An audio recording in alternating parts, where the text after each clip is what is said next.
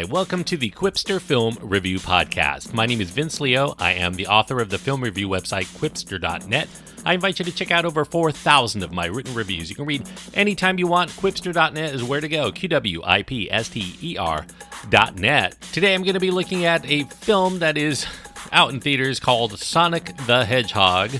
Of course, based on the video game franchise. It also diversified into TV shows, comics, you name it. They've probably done something with Sonic on it over the last 29 years or so.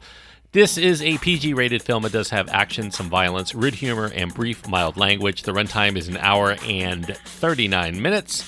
James Marsden is the main star, Jim Carrey in a sizable supporting role.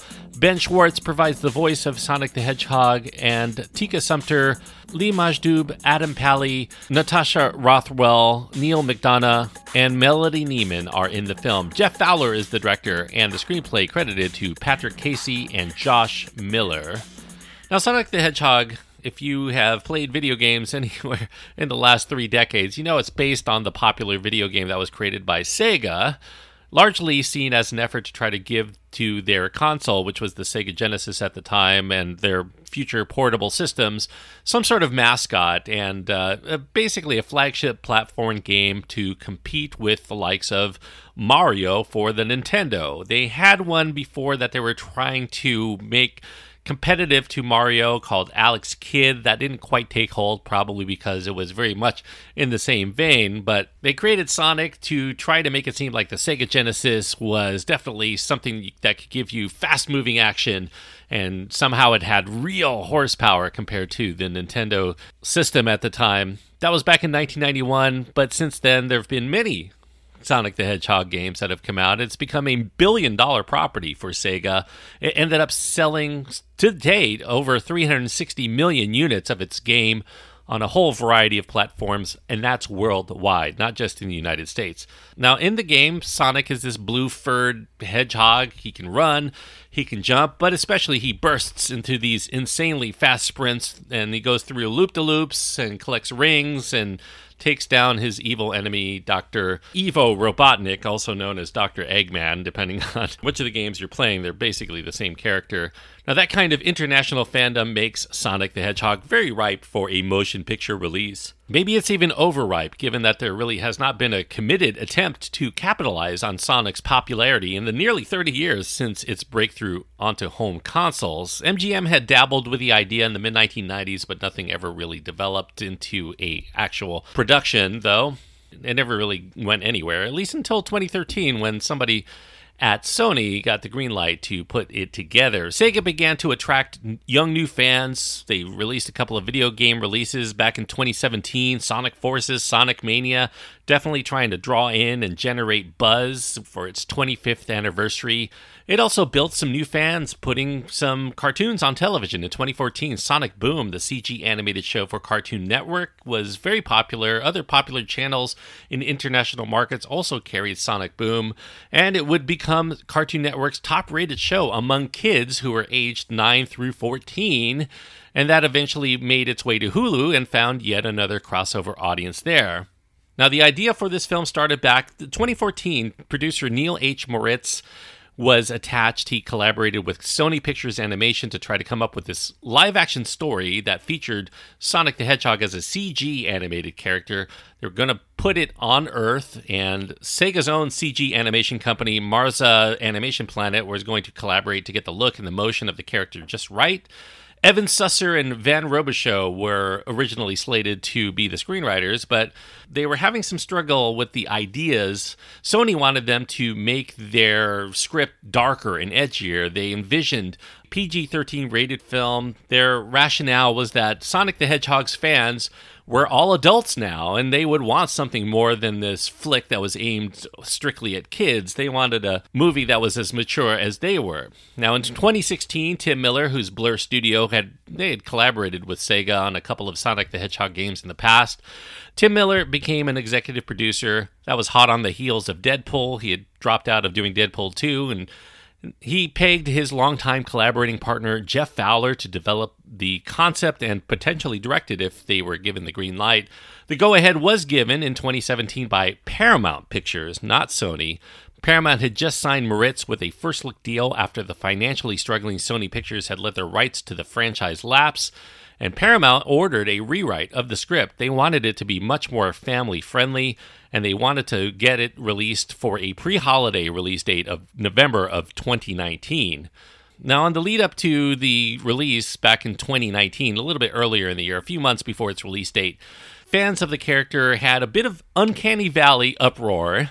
They saw early pictures of Sonic the Hedgehog as it was going to look in this November 2019 release. They complained that Sonic had beefy legs. He had a shapelier body. It looked like they were trying to make this cartoon character go from cute to a little bit too realistic. Subsequent pictures revealed the look of Sonic's face, drew more derision from online sources. Social media went nuts with it. Fans felt like Sonic's eyes were too small compared to his video game counterpart, and when the trailer dropped, there were even more complaints because his teeth looked more akin to human than any kind of hedgehog.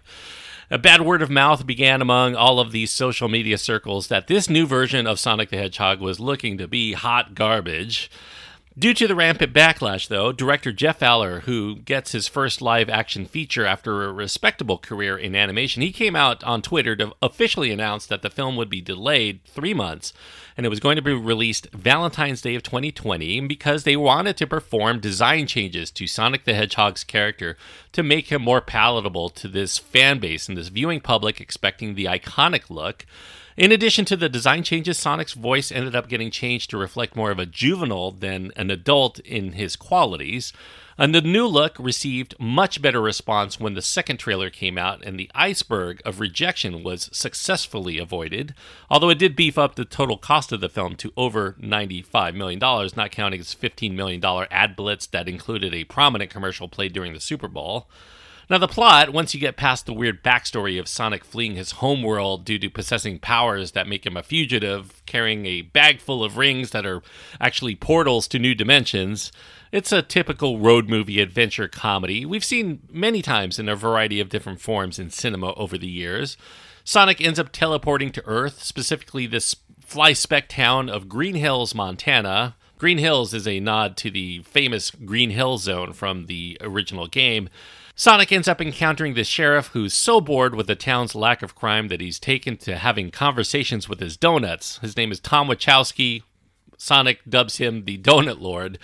He's hoping not to make another day a waste by waiting patiently to nail someone who may be speeding down the road. He gets that speeder in Sonic the Hedgehog. Sonic clocks in at a speed that makes Tom question his radar gun, in fact, like about 300 miles an hour. Tom dreams of doing some real crime fighting one day. He has a goal to move him and Maddie, his ever-supportive veterinarian wife, to San Francisco to join their more active police department. And it turns out when Sonic loses all of his other rings through this open portal atop the city's Transamerica Pyramid, the city being San Francisco, he'll have to tag along as well. However, when Sonic's energy burst, this EMP, ends up causing a massive power outage to the entire Pacific Northwest region of the United States, the government suspects there is more at play, maybe even an alien source. They send in their secret weapon, Dr. Robotnik, played by, of course, Jim Carrey. Robotnik's a mad, megalomaniacal genius with this army of sophisticated flying drones who tenaciously try to find a way to exterminate the blue alien thing once and for all. Robotnik chases Tom and his new companion Sonic out on the open roads. Sonic luckily happens to know plenty of English and a lot of pop culture references besides, as they make their way to California. As far as what happens after that, I guess you can probably guess, but I won't spoil it if you really don't want to know. Sonic the Hedgehog is graced with a likable ensemble of actors. James Marsden here is Tom Wachowski, beating out a whole host of others that they had been in consideration. Now, many other people were also given a look, or maybe you could say a listen, for the role of Sonic the Hedgehog, at least the voice anyway. Parks and Recreation actor Ben Schwartz got the nod. He provides his snarky personality and playful banter to Sonic, and very welcome. It actually works out pretty well. Jim Carrey, he chose to do the film because his daughter Jane was a huge Sonic the Hedgehog fan as a kid. He sinks his comedic teeth into this villain role to portray Dr. Ivo Robotnik. He improvised a lot of his lines that he was given in the script and makes this one of the rarer modern-day comedies that make actually good use of Jim Carrey's talent for wacky, off-the-wall characterizations. It is probably his most appealing I've seen in some time in a comedy. Two side characters that also steal some laughs from them are Maddie's Batinsky sister Rachel, who's persistently trying to break up Maddie and Tom. It leads to some funny moments there. And Tom's partner at the police station, Billy Robb, played by Adam Pally. He actually was one of the runners-up for the Tom role. He says the dumbest things, but a lot of those dumb things are very funny. Now, Sonic is so fast that when he's in action, we only see a whir and a kicking up of flying papers in his wake, kind of like the Roadrunner in that way. Sometimes we see him at normal speed while the rest of the world is in super slow-mo. It's kind of like Quicksilver from the X-Men films, and those slow-mo scenes are pretty fun to watch. Sonic sets up a lot of calamity in those scenes. There's this barroom brawl scene where his fast action ends up squashing a melee in the blink of an eye, but he ends up in those moments setting everything all in his favor, kind of like setting up dominoes for the big fall. Adults may find a lot of what you see in Sonic the Hedgehog to be a bit familiar. Many other films featured an alien or what have you, with special gifts who came from outer space or some sort of fantasy realm, but this is a movie that's primarily aiming for an all-ages set, maybe even skewing a little bit younger. Nevertheless, I think some have made comparisons between Sonic the Hedgehog and the road trip movies that were very common in Sonic's heyday of the 1990s. That may be a deliberate choice there because there is a lot of nostalgia for the 1990s. Not only the road trip plot, but Sonic the Hedgehog himself and Jim Carrey at the top of his game. Yet again, if you're nostalgic for the 90s, I think you'll be smiling throughout. Now, along those lines, I think kids are definitely going to find a lot to like and laugh at within the film to keep them entertained. There are just enough pop culture references to older movies and TV shows that their parents will probably understand, maybe even appreciate, to get them through those formula antics that might seem a little overly familiar.